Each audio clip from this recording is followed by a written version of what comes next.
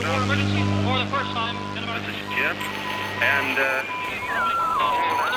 Receiving this message. We are Ken Jennings and John Roderick. We speak to you from our present, which we can only assume is your distant past, the turbulent time that was the early 21st century. Fearing the great cataclysm that will surely befall our civilization, we began this monumental reference of strange and obscure human knowledge. These recordings represent our attempt to compile and preserve wonders and esoterica that would otherwise be lost.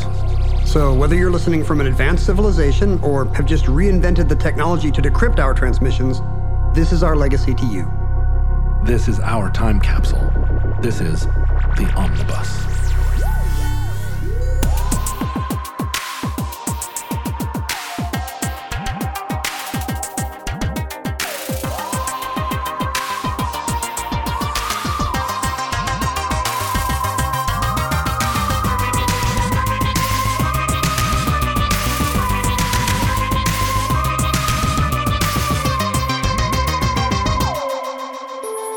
You have accessed entry 763.PS10424, certificate number 14162.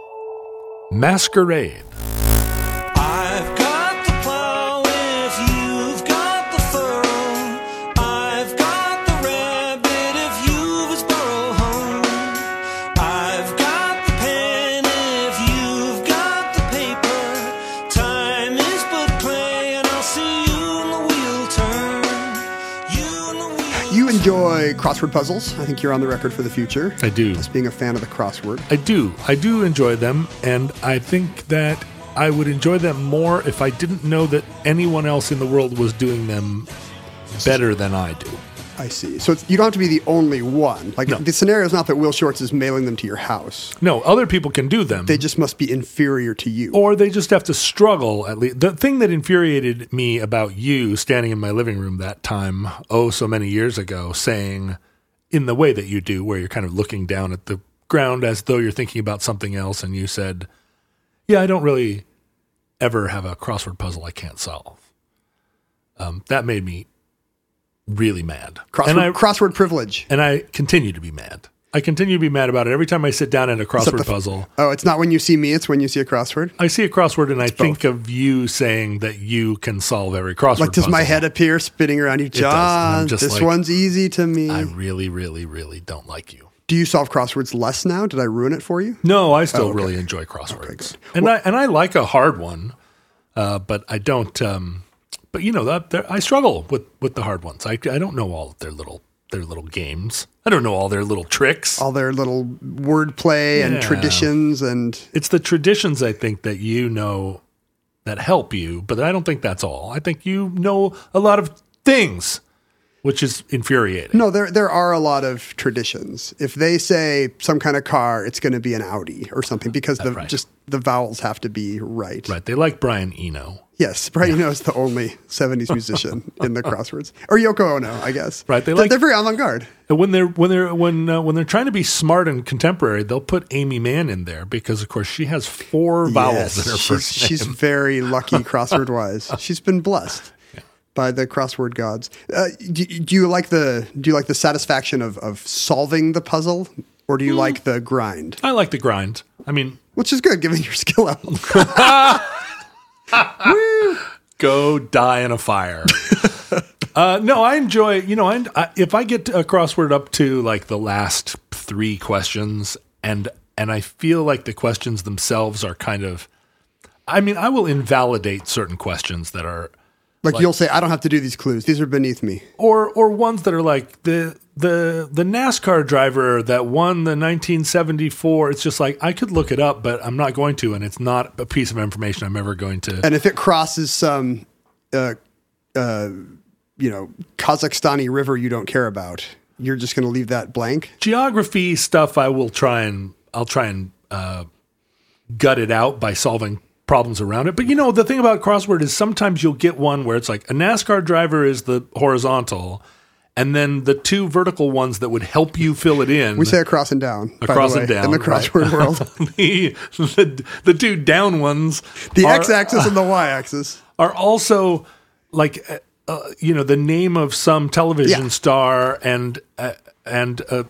so three things. If one of them is BS, you're okay. But Right. if they're both BS, If they're both BS, there's no way I can triangulate, but I'm not somebody that will lay awake at night thinking there's a corner of a crossword puzzle that I didn't solve. I'll toss it right in the garbage can and start on the next one. puzzle solving is very fun to me, and it's a real endorphin rush to feel like you did it. It's like finishing a task as a child and being praised by the teacher, except it's Will You like Shortz to instead. check things off of a list. Oh boy, do I ever. And I don't. I never make a list and I never check things off of it. Do you enjoy not checking things off of lists? No, because the problem, and I've discussed this, I guess, elsewhere, but the problem for me is that I cannot make a list of inconsequential things. The top of my list is always finish the great American novel and empty the dishwasher and, Determine the existence of God. and so when I look at a list, like checking off empty the dishwasher gives me no satisfaction because, get a graduate degree is up there and it's in bold, it's kind of like, it's a pinned tweet. And so lists they give me no gratification. What about examples where the solving of puzzles kind of overlaps with real life and becomes more tangible in a way? Do you enjoy treasure hunts and scavenger hunts? And We did you invited me to come with you and a small group of friends to do one of those trap rooms. Oh yeah, the escape room Escape fad. room. Yes, that's the exact kind of thing I'm talking about. Then the puzzles are surrounding you. And we had a wonderful time in there. It was fun, right? It was, and I noticed that you're obviously super good at it. There were quite a few people that were kind of working in conjunction with one another or kind of trying to collaborate. Yeah, often they give you multiple tasks at once so the group can And spread out and collaborate as you wish. I really preferred, I kind of watched everybody for a minute, watched them all maybe sort of split off, and then I looked around for the clues that everyone had either missed or had decided weren't important right now. And then I kind of on my own dedicated myself to solving those little puzzles. And it ended up that I had, I played an important role sure. in solving the puzzle room. You were batting cleanup there. Because I was like, here's the key that you're looking for. Did anybody Here's look at this mirror? Yeah, here's this is the code word that you're going to put in there. I had totally forgotten that. So just so the future can imagine, there was a short-lived, I believe, fad where wealthy people would lock themselves into rooms and then try to get out in an hour by Right. solving a series of kind of puzzles. Puzzles it's a that- bit of a gauntlet. that weren't presented to you as like, here's your next puzzle. Right, it's kind of embedded in the environment. Right. The one we did was themed around backstage at a stage magician's performance. And when we finally solved all the little jigsaws and anagrams and whatnot, we managed to open his chest, and it turned out to be a horrifying entry into a second blood-spattered room where the magician sacrificed his victims. Right. It took a dark turn, that escape room. It really did. Because we finally got the fourth lock or whatever, and the door opened. We thought we and were out, and it was like, instead oh, no. we summoned Beelzebub and Belial and Moloch. Imagine a child's birthday party wandering into that second altar and hearing the chanting. And the second one was much more complicated because it did involve what you're saying. Like 5 people had to be in different parts of the room, all coordinating with a couple of people that were punching buttons on a Yes. machine that you couldn't reach all sides of. And Yeah, you had to do it in tandem. so there were some blind turning the alleys, keys in right? a missile room. We put a bunch of things up on a chalkboard and then realized, oh no, we needed to. And I got on the bad side of one of your friends. Yeah, I was going to think. say my friend's wife is still a little annoyed because she had something kind of half done on her system, and you were like, no, we got to do it like this, and you flipped everything back over, and she was like, And it turned out, right, that's how you needed to solve the puzzle. It had to be blank. yeah, And then you would solve it by flipping. So having it all flipped over was preventing us from moving we need to have forward. you and her on the show and really, I think, hash this out. But I remember feeling like time was of the essence, and I did the terrible, terrible thing, which was I just said, oh, this is the wrong direction. You're a middle-aged white man, And she You was stepped like, in. but I was almost done with that. but we And did get out. We got out in the Successfully. nick of time. That did not end the omnibus because we were not trapped in a bloodstained satanic temple. But I did feel bad that I man-solved over the top of her misdirection. That's a perfect example because the appeal of that fad, and maybe it will not be short-lived. Also, people get annoyed when I say short-lived, but Yeah, I know. who cares? I know. Omnibus is both plural and singular. People got mad at you for saying omnibi. I didn't, though. I said omnibuses Omnibuses. because omnibi is not the plural of omnibus. You're waiting at the omnibus stop. You don't see a single omnibus, and then two omnibuses come at once. are downloaded at once. Right. Because there's something visceral about being in that environment and being able to, outwit your environment with your keen senses and keen intellect. It's a real thrill, and I think it must be something very deep in our atavistic hindbrain. I thought about this when I found out about the sport of geocaching. Mm-hmm. Our decadent society was so close to doom that we started hiding little Tupperwares in the woods and then using, this $1 billion satellite array to find the little Tupperwares. And then you take it out and you stroke the little ceramic turtle or whatever You and do put nothing. it back. There's right? no actual prize. Yeah, you write your name down as if to say, I was here. Right. And it ties into our love of exploration and the fact that there's not a lot of that in love our era. the idea of geocaching, but realizing that the whole sport was just to find the Tupperware and you didn't even get a Tootsie Roll. Right. I turned against it.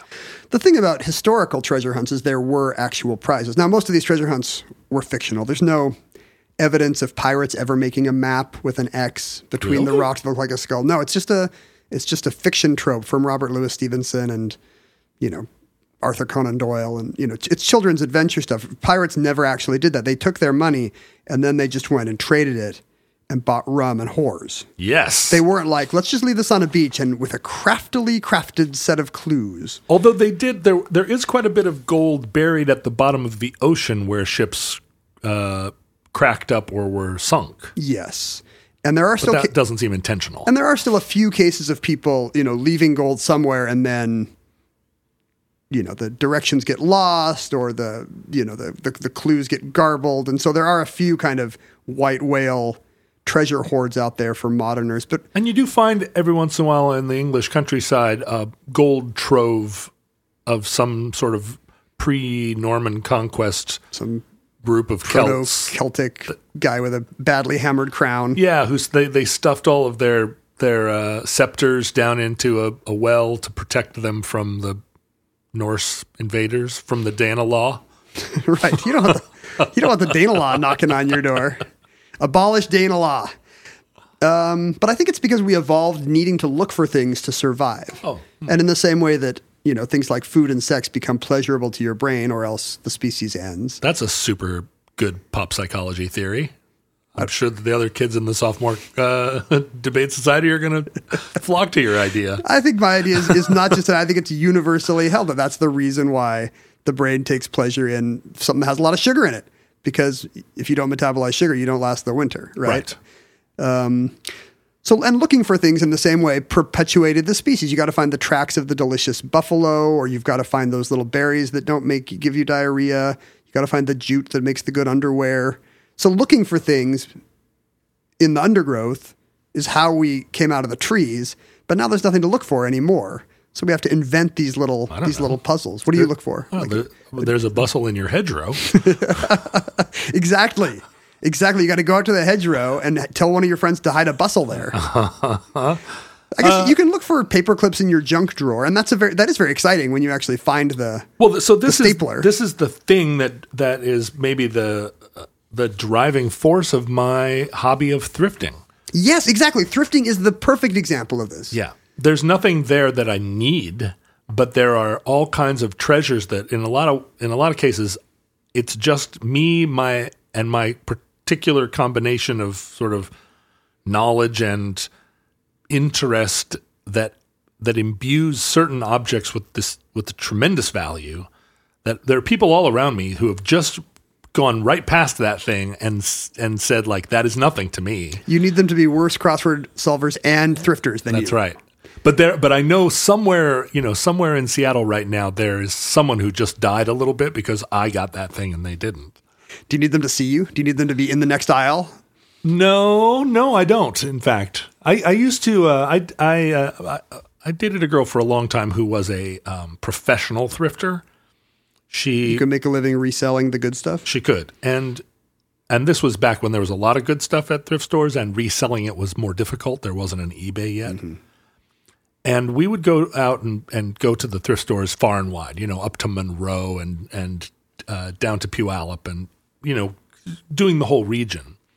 And she would see other thrifters and they knew one another. And there was this begrudging, they'd pass each other in the aisle and just be exactly like, oh, hello, Megan.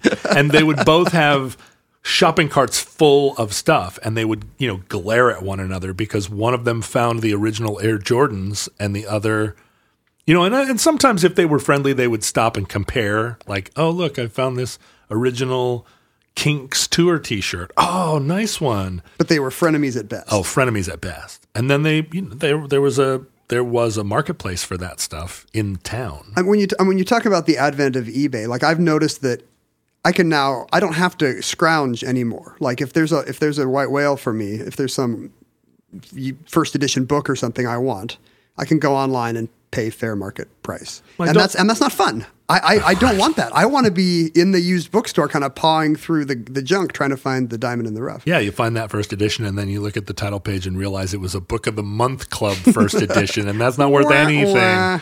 But my daughter's mother yesterday got a package in the mail and opened it up and it was a fancy purse. And I said, it's a used purse. And she was like, oh, but it's really fancy. And I was so confused. I was like, this is why we go to thrift stores, to find this fancy purse for like $4. She's like, well, you can't do that anymore. Everybody knows what the fancy purses are. And there's this secondary market for them. And apparently a Louis Vuitton used purse is still $1,200 or something. She was like, she doesn't buy that kind of thing. That's the invisible hand. So you were trying to cheat capitalism with your Air Jordan scrounging. Yeah. And capitalism caught up with you by inventing the internet. It did. It said, oh, no. Oh, no. So we don't have treasure hunts anymore, but we've inherited this literary idea that they should be out there, that there should be a treasure chest at the end of the beach, and there should be Confederate gold behind the bricks of the fireplace. Do you have a fantasy of a thing that is like a thing you dream of possessing that you would never buy, but that you hope to find? What is the thing that you hope to find in a hole? That's a great question. Mine would probably be not in a hole, but in a used bookstore. Right. It would be The Sun Also Rises original print or something. What would it be though? Or maybe it's just some book I had as a kid that now I can't find. Or it's the kind of thing where I actually have dreams where I am going through the shelves of some kind of thrift store or a Goodwill or used bookstore or something, and I finally find that item. I don't even know what it would be. I have so many of those books. I have as a kid. I definitely have books where I feel like this is the only extant copy, and I found it at a place like that, and it would not be fun to buy on eBay. I really would have to run across it. Yeah, and no one else would. And because the hunt is illusory in a way. You don't want the thing; you want the hunt. You want the hunt, and you want that thrill, that thrill of opening of finding, opening the wall, the hole in the wall, and inside is the gangster's gold. So having that idea that the world is full of hidden numinous objects, and yet never coming across one is a frustration, and it led to a particular fad in the late 70s into the early 80s. That briefly swept Britain and then the world of armchair treasure hunts. Something you can solve mostly at your dining room table with maybe one of those little jeweler's eyepieces and a couple reference works that everyone has and your good English ingenuity. Were these like actual treasures, like the lost treasure of the Sierra Madre, and the clues were supposed to already be there in the journals of Francis Drake? These are all manufactured treasure hunts. Okay. There is a physical buried treasure. Oh, it was real. Yes. The story begins with a British artist of the late 70s, a painter named Kit Williams, who was kind of the new hot painter on the scene. He painted in this kind of style that had come down to him, I think, from the Northern Renaissance, of these very detailed, hyper-real canvases where he would, paint an underpainting on gesso and then gradually build it up with layers of translucent paint. And just the layering of it was an incredibly laborious process, but it made for these canvases where it almost seemed like you could reach in and touch things. It had a real dimensionality to it. Like if you look around the side, you could see so very, more real than real. And his subjects were kind of fantastic and whimsical and very British. In interviews with the guy, he's like a cat holding an umbrella. exactly, more like a badger. Oh yeah, sure, of course. I'm sorry. The cat is clearly an import from the continent. It's going to be a fox or a badger or something. Hedgehog. Yeah, it's all hedgehogs all the way down. He in interviews with him now he's got a beard and he kind of looks like a village hermit type. He's got the Tom York thing where his eyes are looking at both Scotland and Ireland at the same time. So he appears to encompass all of nature, the wheel and the maypole.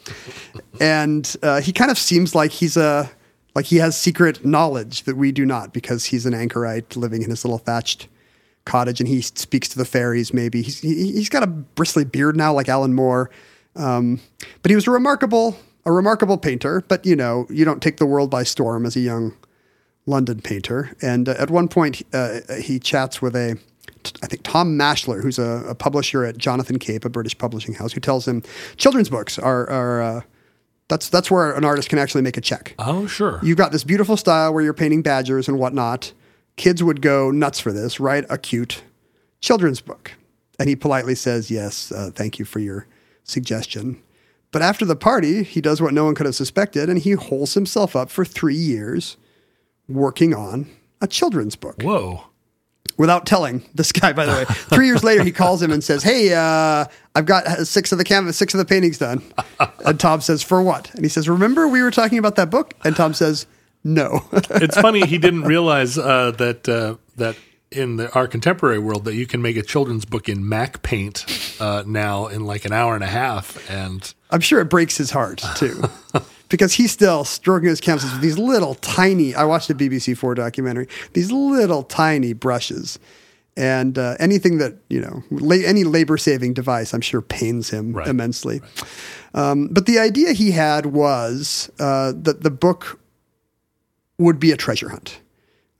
He's connected to the land and history, and as you say, the badly hammered scepters and Vikings buried in boats that perhaps are in mounds and drumlins all over the United Kingdom. Right. Guys that fell or were pushed into a peat bog. Things that were not as good as Stonehenge. That's their whole archaeological thing. And so he wanted to make a book of kind of beautiful paintings that would help you find a real treasure that he would hidden. And he came up with kind of a nominal plot about a magic rabbit who wants to help the sun find the moon, or the moon bring her gifts to the sun, or something like that. Right. Stuff that turn all of our children into little pagan animists. Right. Good little Anglican children all turned in. It wasn't The Clash. It was this book about a damn rabbit. But anyway, the story is just a pretense to hide a bunch of elaborate clues and red herrings, because his idea was that he would really hide an elaborately fashioned rabbit somewhere in the United Kingdom, and whoever found it would keep this bejeweled rabbit that was worth £5,000. Wow, really? Yeah, or maybe a cash equivalent or something. So you have to make, and this is something I've always wondered about puzzle makers. Mm-hmm. How do you make a puzzle? Because it must be really frustrating to work long and hard on a super hard puzzle, and then it turns out that it's something that any colorblind person can solve. Right, or that it gets solved in the first hour. I mean, when you throw a million monkeys at a problem, the problem gets solved. I actually did one of these puzzle hunts in Smithsonian Magazine a few years ago that was themed around American history, and I liked how it turned out. But the way that they published it online, unbeknownst to me, kind of created a way to back solve the puzzle, right? Such that when the final puzzle was printed, people already had 99% of the answer lined up and ready to go. And so there was just a rush of dozens of people submitting the right answer. And the lesson I took away is that the mob is always smarter than you. Right. 100 times smarter than you. It doesn't matter if you were on Jeopardy. They just do a reverse image search on Google, and you're like, no, do it the other way. Do it the fun way. You can, yeah. So and that's actually what happened in the case of this book, Masquerade. Kit was a fine artist, but not a puzzle guy. And he was not one of these British people that does the cryptic crossword every Sunday and loves the little riddles in the Daily Telegraph. He wanted to make, it was a children's book. He wanted the puzzles to be fair enough that maybe a 10-year-old would solve it, or maybe Stephen Hawking would solve it. You know, it was not for puzzle nerds. He wanted it to be for everyone. Right. And if you look at the paintings today are just gorgeous, but they're incredibly detailed. And his style was perfect for this because he would load the whole thing with clues and misdirection. And there were no instructions. You just got these beautiful paintings and said, hey, somewhere in the United Kingdom, there's a rabbit. It's going to be on public ground.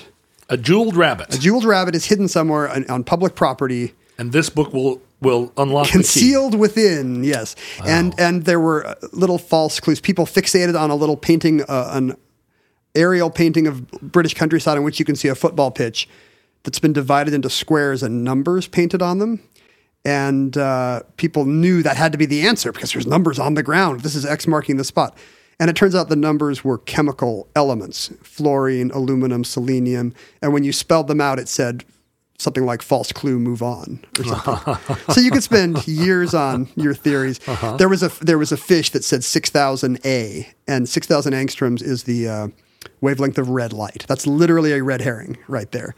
But people with their little magnifying glasses were obsessed with this. He has a sense of humor, and he's a wordplay guy himself. Yes, and there's words are written around each picture. Some of the letters are highlighted, so there's obviously levels of concealed message and cryptic stuff going on. There's layers to unveil. It's just irresistible to the right kind of brain.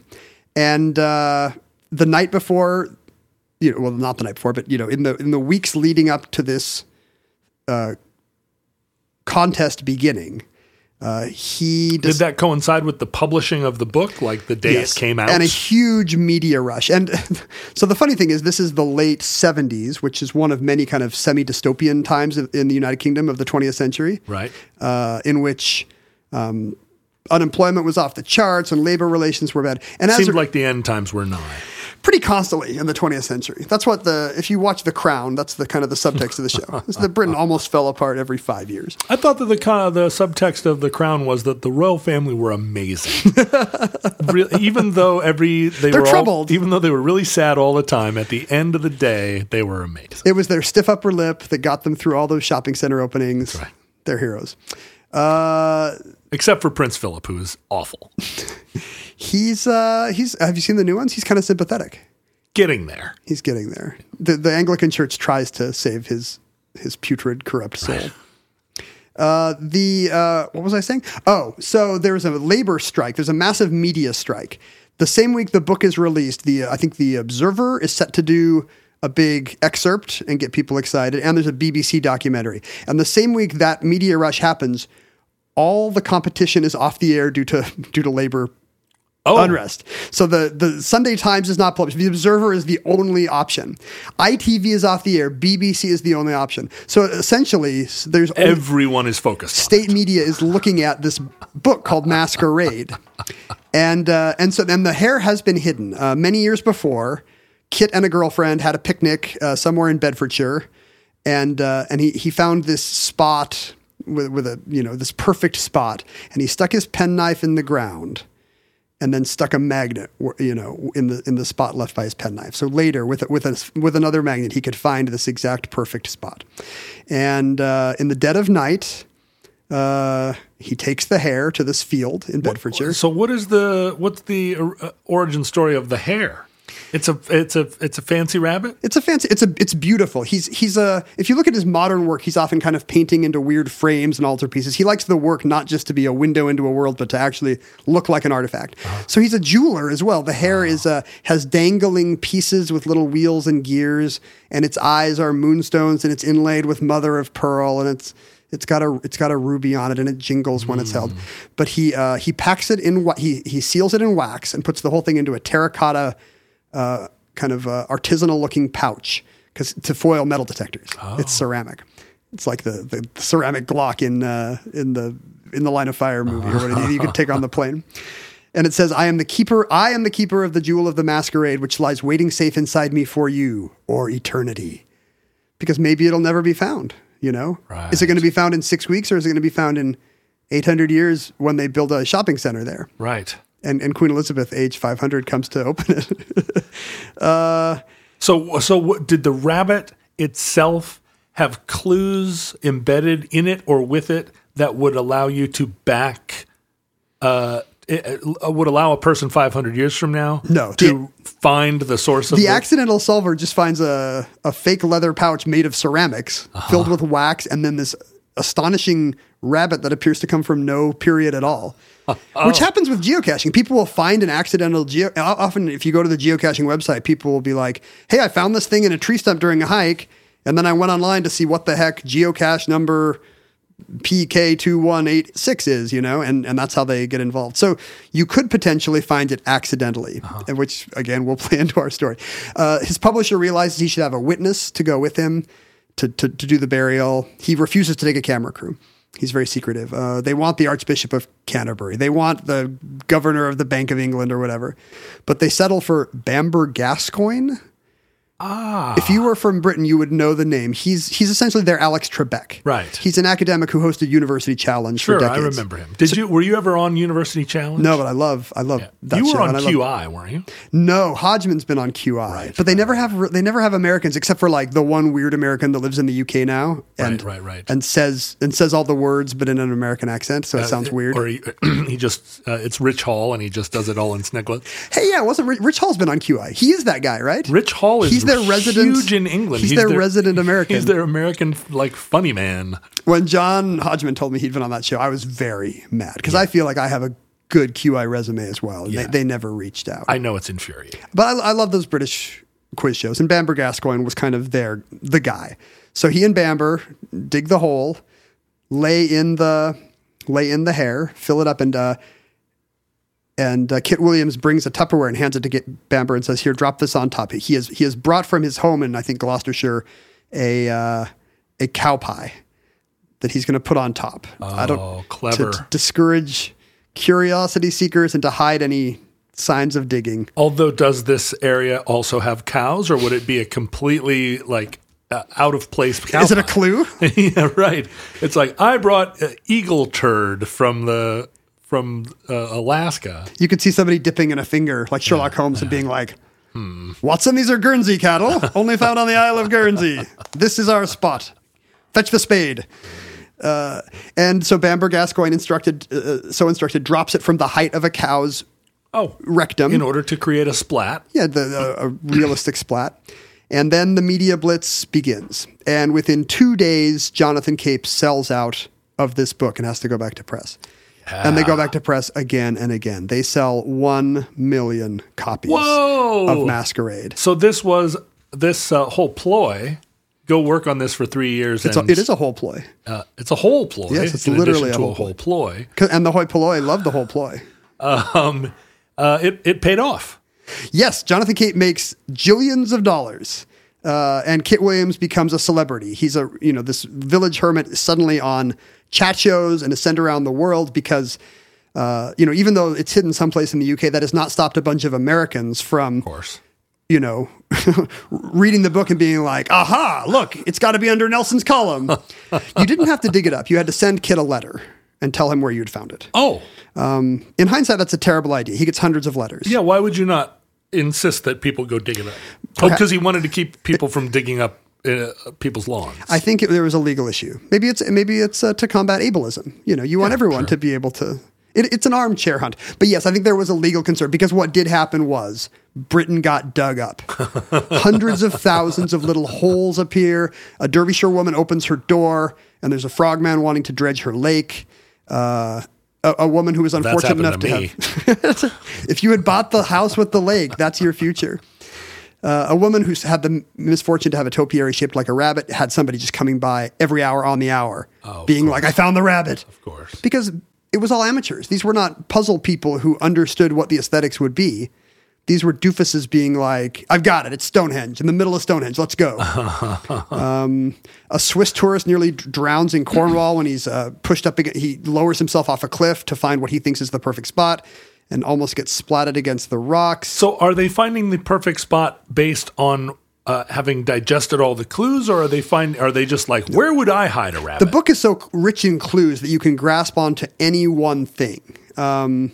There's an American named in Bamber Gascoigne's book about the fad, this guy refuses to let him use his name. It's an American named Richard Dale, pseudonym Richard Dale, who really goes off the deep end because he becomes convinced the book has hidden meanings that are visible only to him. Oh boy. This is a guy who always had the potential for these kind of delusions and Sure. possible schizophrenia, but he Mansons. yes, the book is what brings it out. And so suddenly he has all these delusions. In London, he goes to London because airlines are offering, here's a cheap ticket and a free shovel. And so Americans are heading across the Atlantic in droves on this British Airways deal. He finds a manhole. He goes down a manhole and finds a rock that he says KW, but no one can see it. His delusions become increasingly elaborate. He becomes convinced that Agatha Christie has created this puzzle for him in her last act. Right. And so he needs to read all her works and find out if you take the first letter of each second paragraph. He really goes down literally a rabbit hole. Although into insanity. That feels like at least it would keep him from roaming around with a shovel trying to dig up Nelson's column. if he has to read all about Agatha Christie's books. Yes, you really want that guy to have offline tools. But Kit Williams is getting hundreds of letters a day, many from the same American woman who's just decided to send in every latitude and longitude combination in the British Isles, and one of them will be right.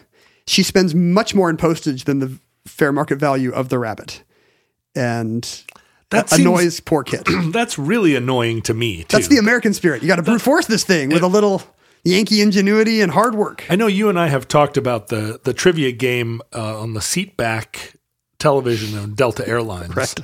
And you're going to talk about this woman again. She's your bête noire. Yeah, she really is. She's still flabbergasts me at. Remind people her trivia crime. Well, I was doing the trivia game, and I was kind of handily beating everyone on the aircraft because it was a situation where it was a cross ocean flight or something, and everyone could play from their various seatbacks. It was, and you would see, 28C is just killing me. Yeah, right. You could compete against your passengers.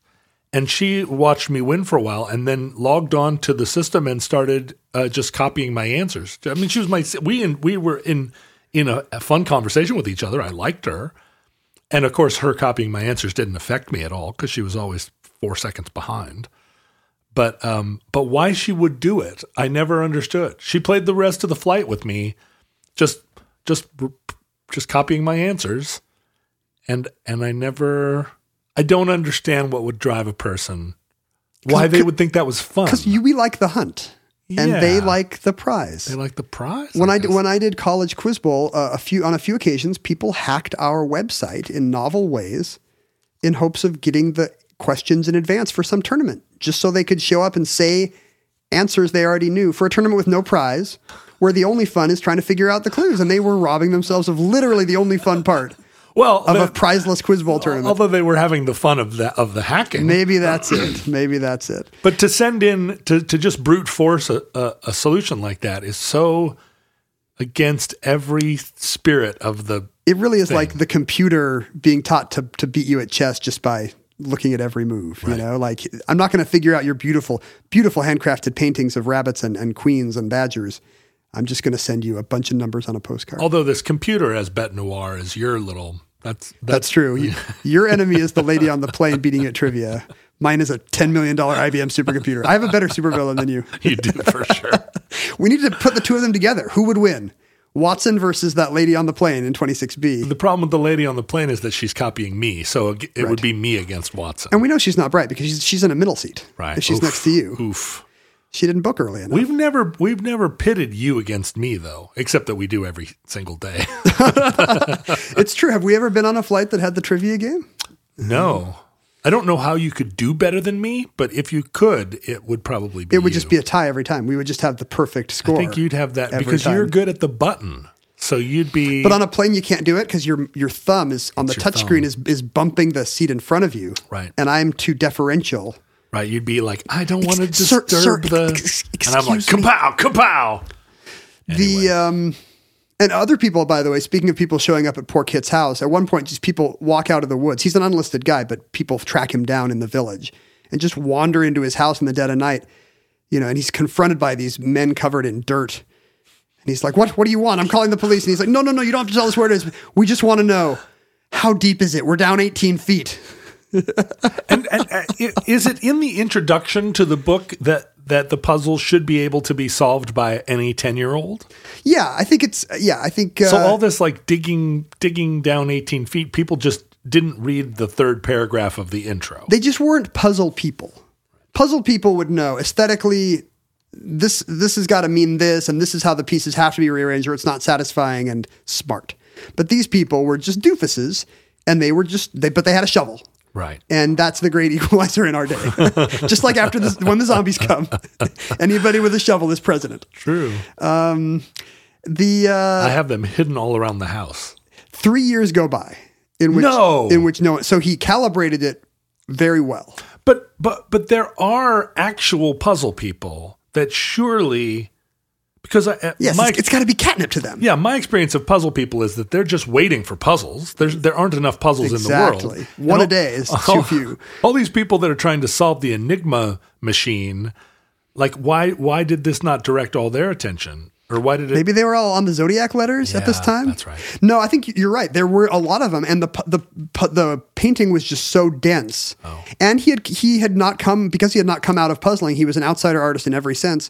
This was naive outsider art in terms of puzzle construction. Oh, so he didn't do he didn't follow any of the conventions that they would have tried. The solution turned out to be very smart, and I'm going to spoil it because it's already happened. The rabbit was dug up in 1982.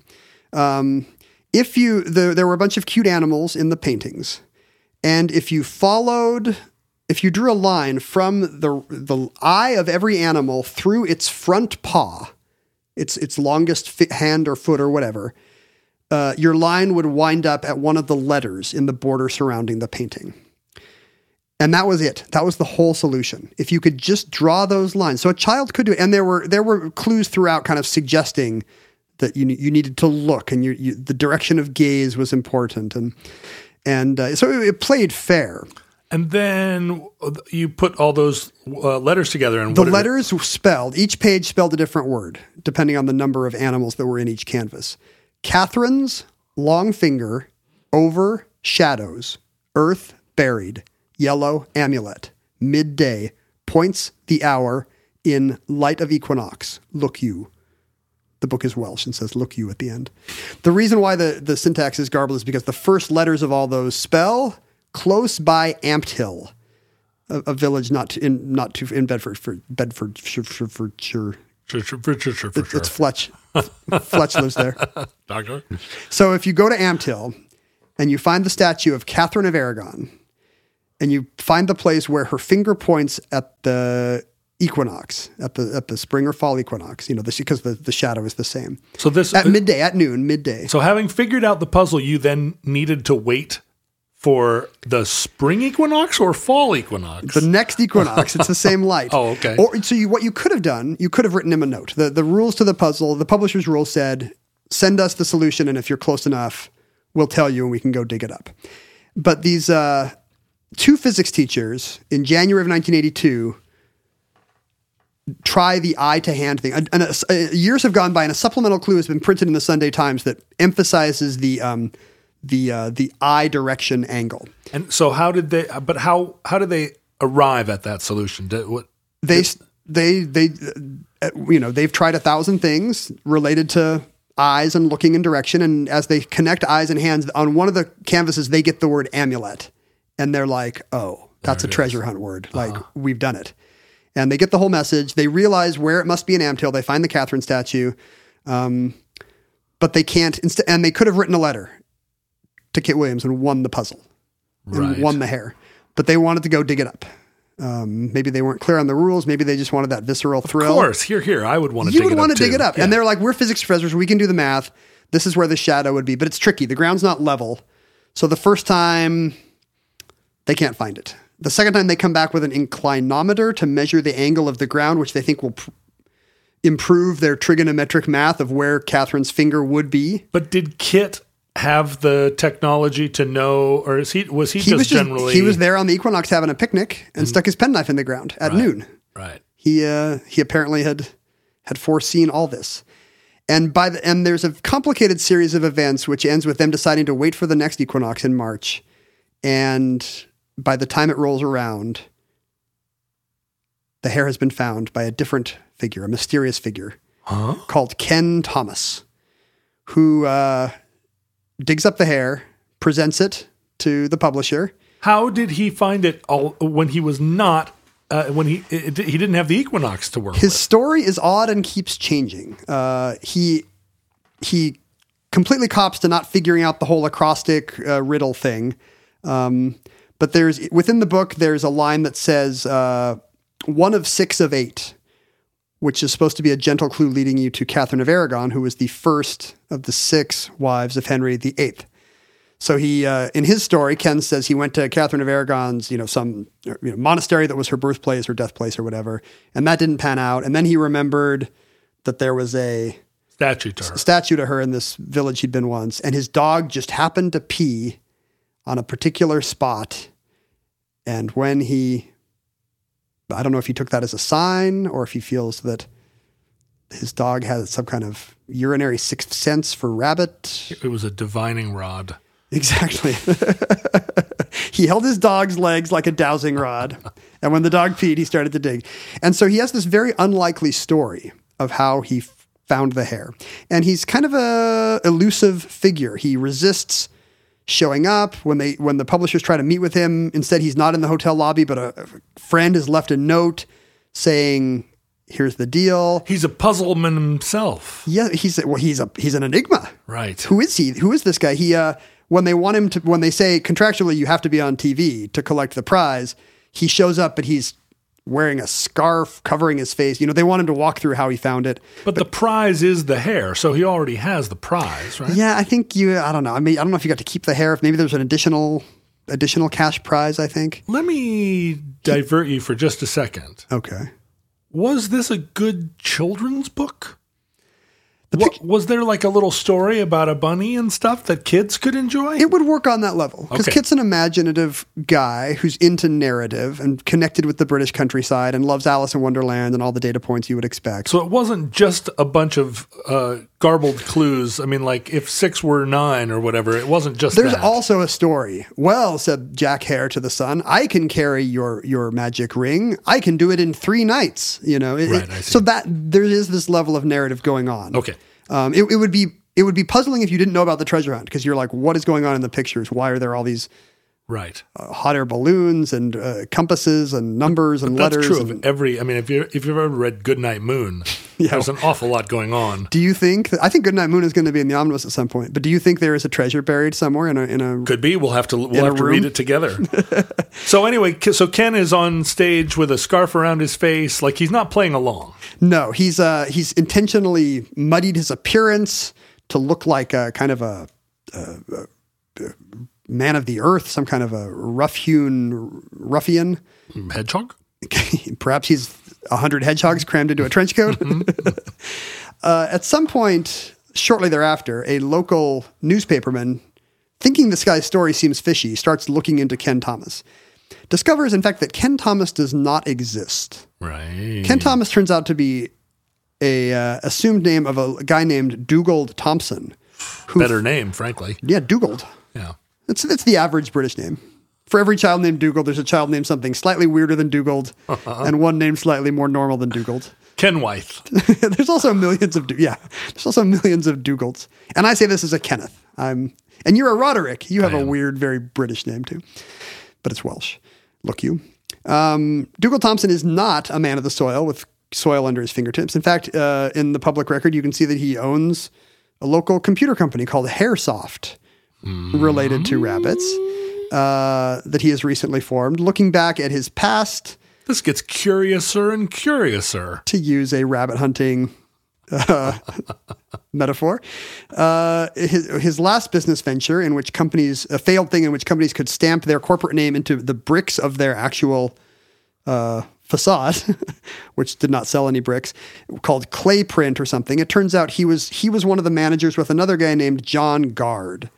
John Gard, it turns out, was the current boyfriend of Veronica Roberts. Okay. Veronica, are you following? I am so Veronica Roberts, we are now 4 steps removed. Veronica Roberts, it turns out, was also the ex-girlfriend of painter Kit Williams. Uh-oh. And happened to be the woman with whom he had a picnic in Bedfordshire years before. Veronica gave up the ghost. So Williams Or to this the rabbit. She didn't give up the ghost. She gave up the hair. She gave up the hair. Veronica. Veronica. I'm very disappointed in her right now. I really am too. It comes out that Kit Williams to this day claims that he never told her anything, but she must have just been observant. Sure. And He stuck his penknife in the ground on the equinox at their... where the finger was pointing, and then stuck in a magnet. No, honey, that's just it's just what I like to do on a first date. Geocaching. Just picnic stuff. So John Gard and Dougal Thompson apparently were able to worm the answer out of her. And it was kind of like the thing where Nora Ephron was telling everybody at parties who Deep Throat was. Yeah. I think she unwisely said, "Oh, I bet I know where it is. I totally saw him goofing around with a magnet once." Right. And they were able to convince her that they would donate the prize to some kind of wildlife conservancy that she was a fan of. And armed with that, they were able to get the answer out of her.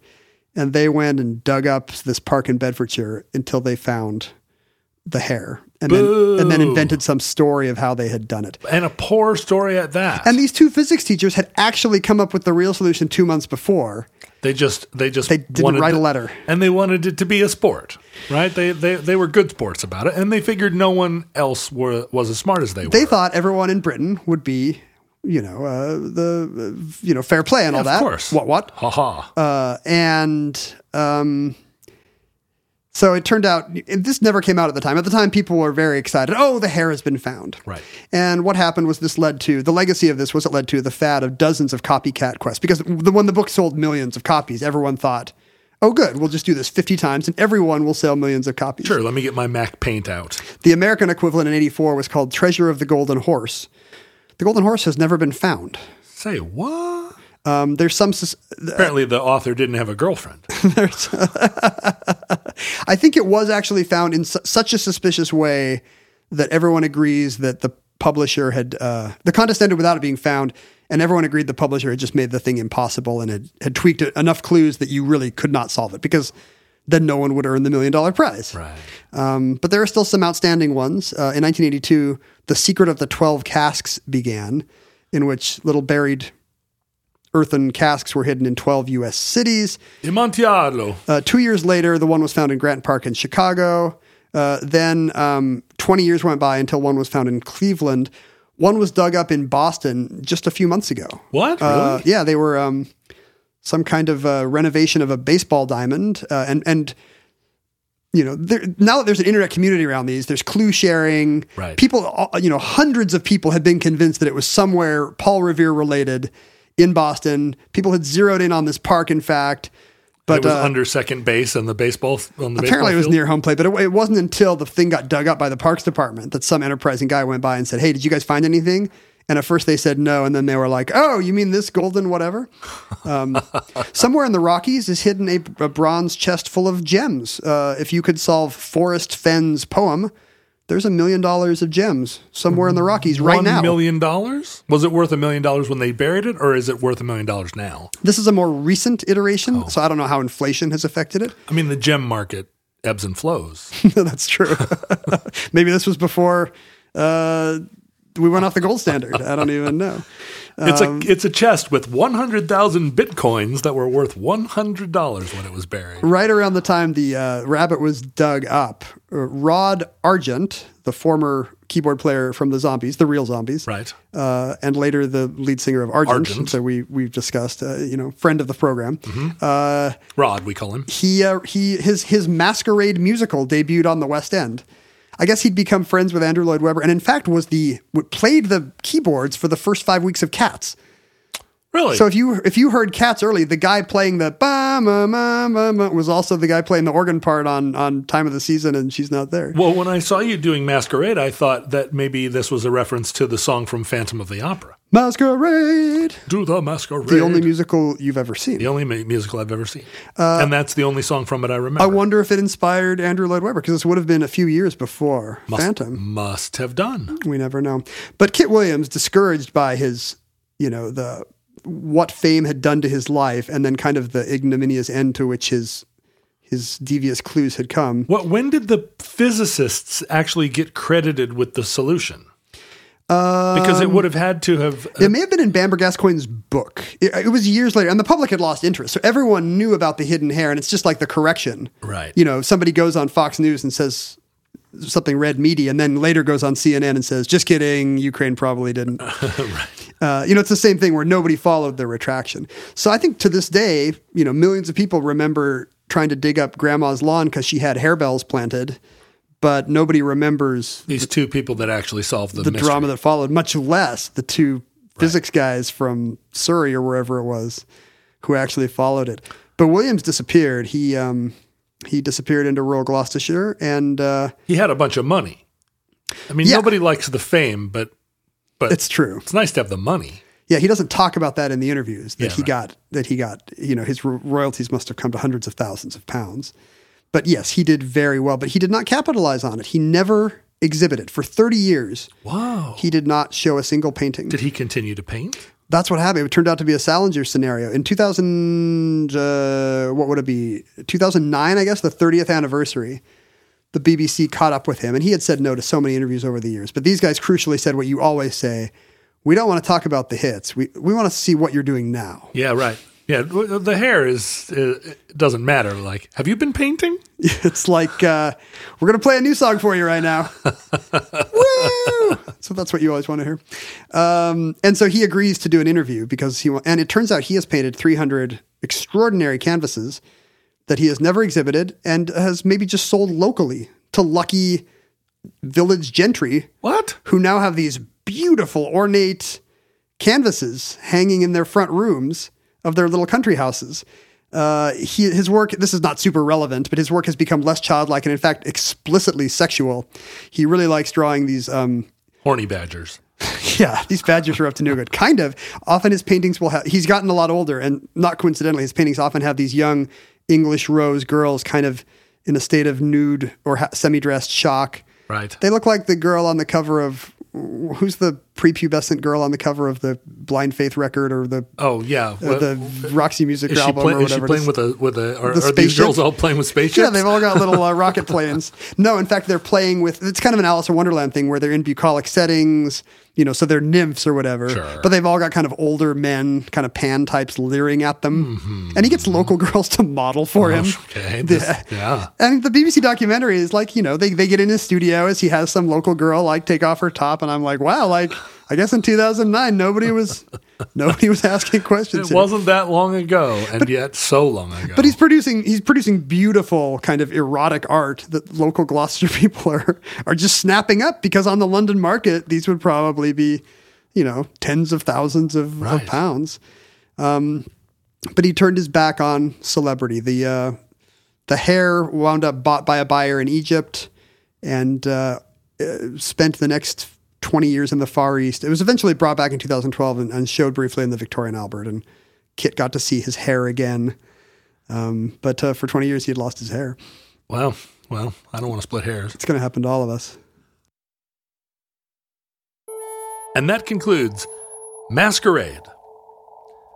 Entry 763.PS10424, certificate number 14162, in the omnibus. Futurelings, in the unlikely event that social media still exists in your era, Ken and I have been gradually laying out a series of clues in our Facebook, Twitter, and Instagram feeds. If you read every fourth letter of every eighth tweet.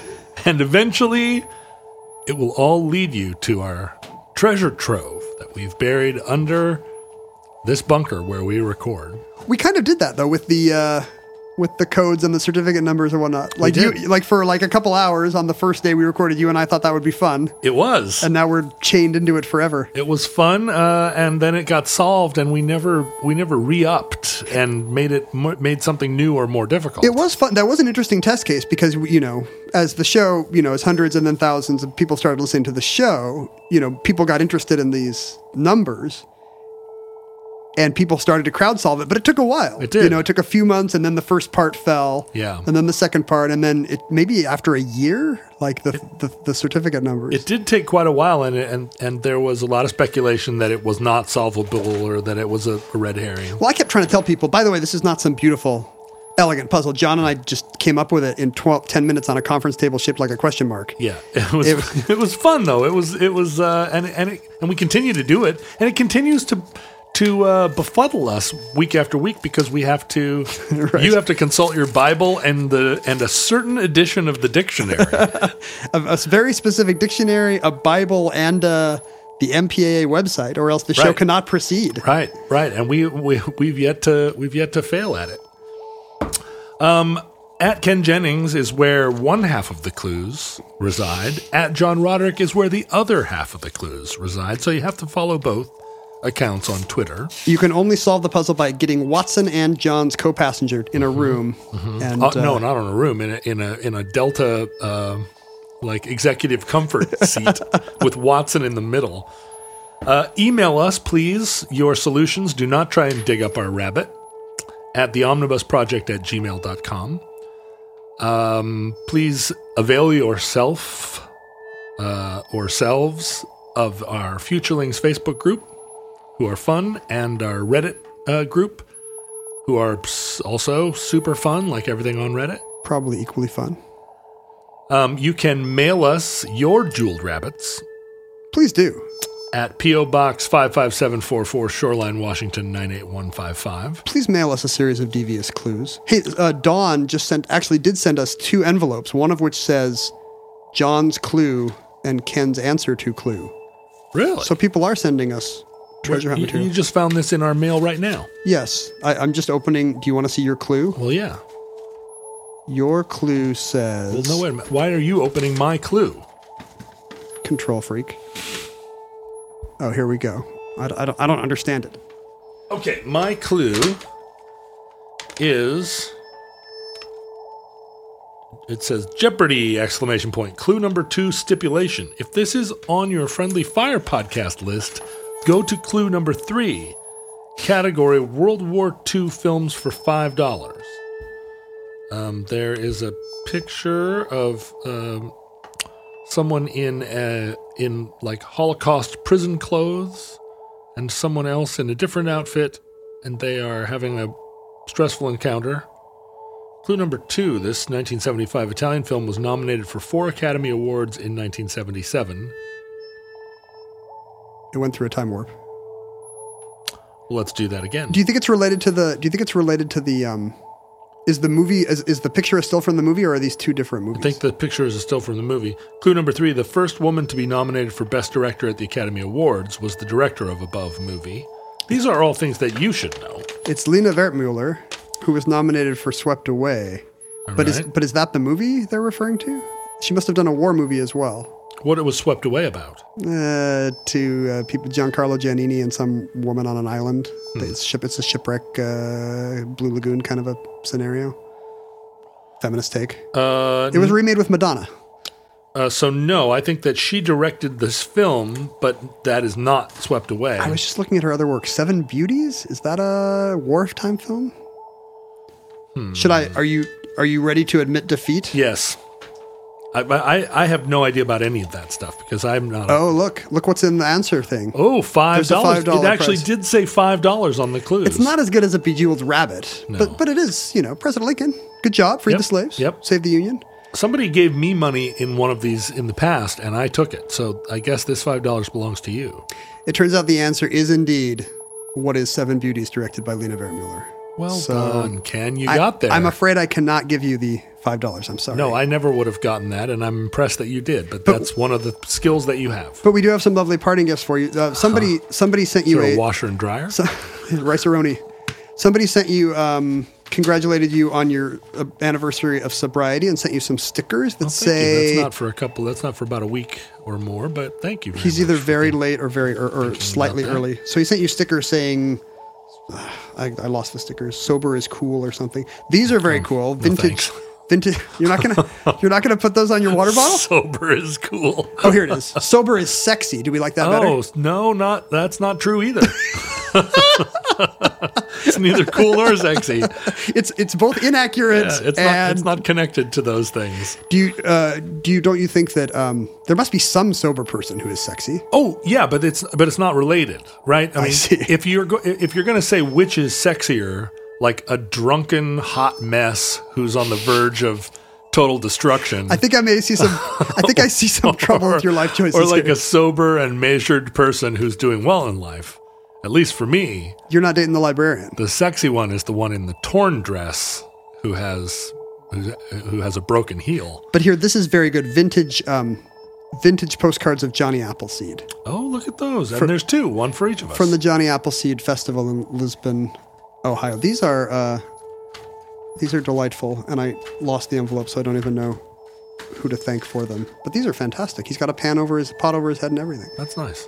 Did you just pick which one you wanted and give me the other? Is Here's that what both. You get first pick, even though you are not familiar with the oeuvre of Lena Wertmuller. No. I think you picked correctly. I think you get the one with the pot on the head, and I'll get the one where he's old. He's old Because and you're older than me and listened to Blondie in high school. he has joie de vivre. If you love this show, as I know you do, because you've listened all the way through this outro, consider contributing to the manufacture of it. Now that we are, I think, as of today. Now, this is not as of when this show is broadcast, because Right. 2 months ago to you. we're speaking to futurelings, but as of today for us, I believe we are finally 100% free of the iHeartRadio network. Is that true? Is today our Emancipation Day. Emancipation Day? That is, I believe, true. And we're celebrating by rolling out tiers and perks for our Patreon supporters. So go to patreon.com/omnibusproject and give to the show. We appreciate it very much. Really, it's probably a better marketing move to do this before we do a 6-minute digression on the work of Lena Wertmuller. Right. We should probably do the Patreon URL more promptly. To the 6 of you still listening, What we should do is do a separate, because we no longer have ads from iHeartMedia, we can do our own advertisement where we advertise ourselves. the bonus content rolled out to our devoted supporters, by the way, includes bonus episodes, includes a monthly addendum Yes. to the omnibus in which we are able to get to some of the material that our contemporary listeners have reminded us that did not appear in the previous entry. So That's right. Presentlings like to inform us that we missed some crucial fact. It's weird that people who would listen to a show by us are completists. And so we're going to cover some of that additional material. And in some cases, we will accept it, and in some cases, we will deny its entry. We will debunk it. Also, I will play harmonica. Do you want to do that during the rest of the outro? Yeah, Look- keep going. Listeners, from our vantage point in your distant past, as the sun sets behind the distant hills, we have no idea how long our civilization survived. We hope and pray that the catastrophe we fear may never come. But if the worst comes soon, this recording, like all our recordings, may be our final word to you. But if Providence allows, we hope to be... This thing tastes like potpourri. You got to do it. One more sentence. All You right, can do sorry. this. But if Providence allows, you may see us coming back around the ridge one late summer evening for another entry in the omnibus.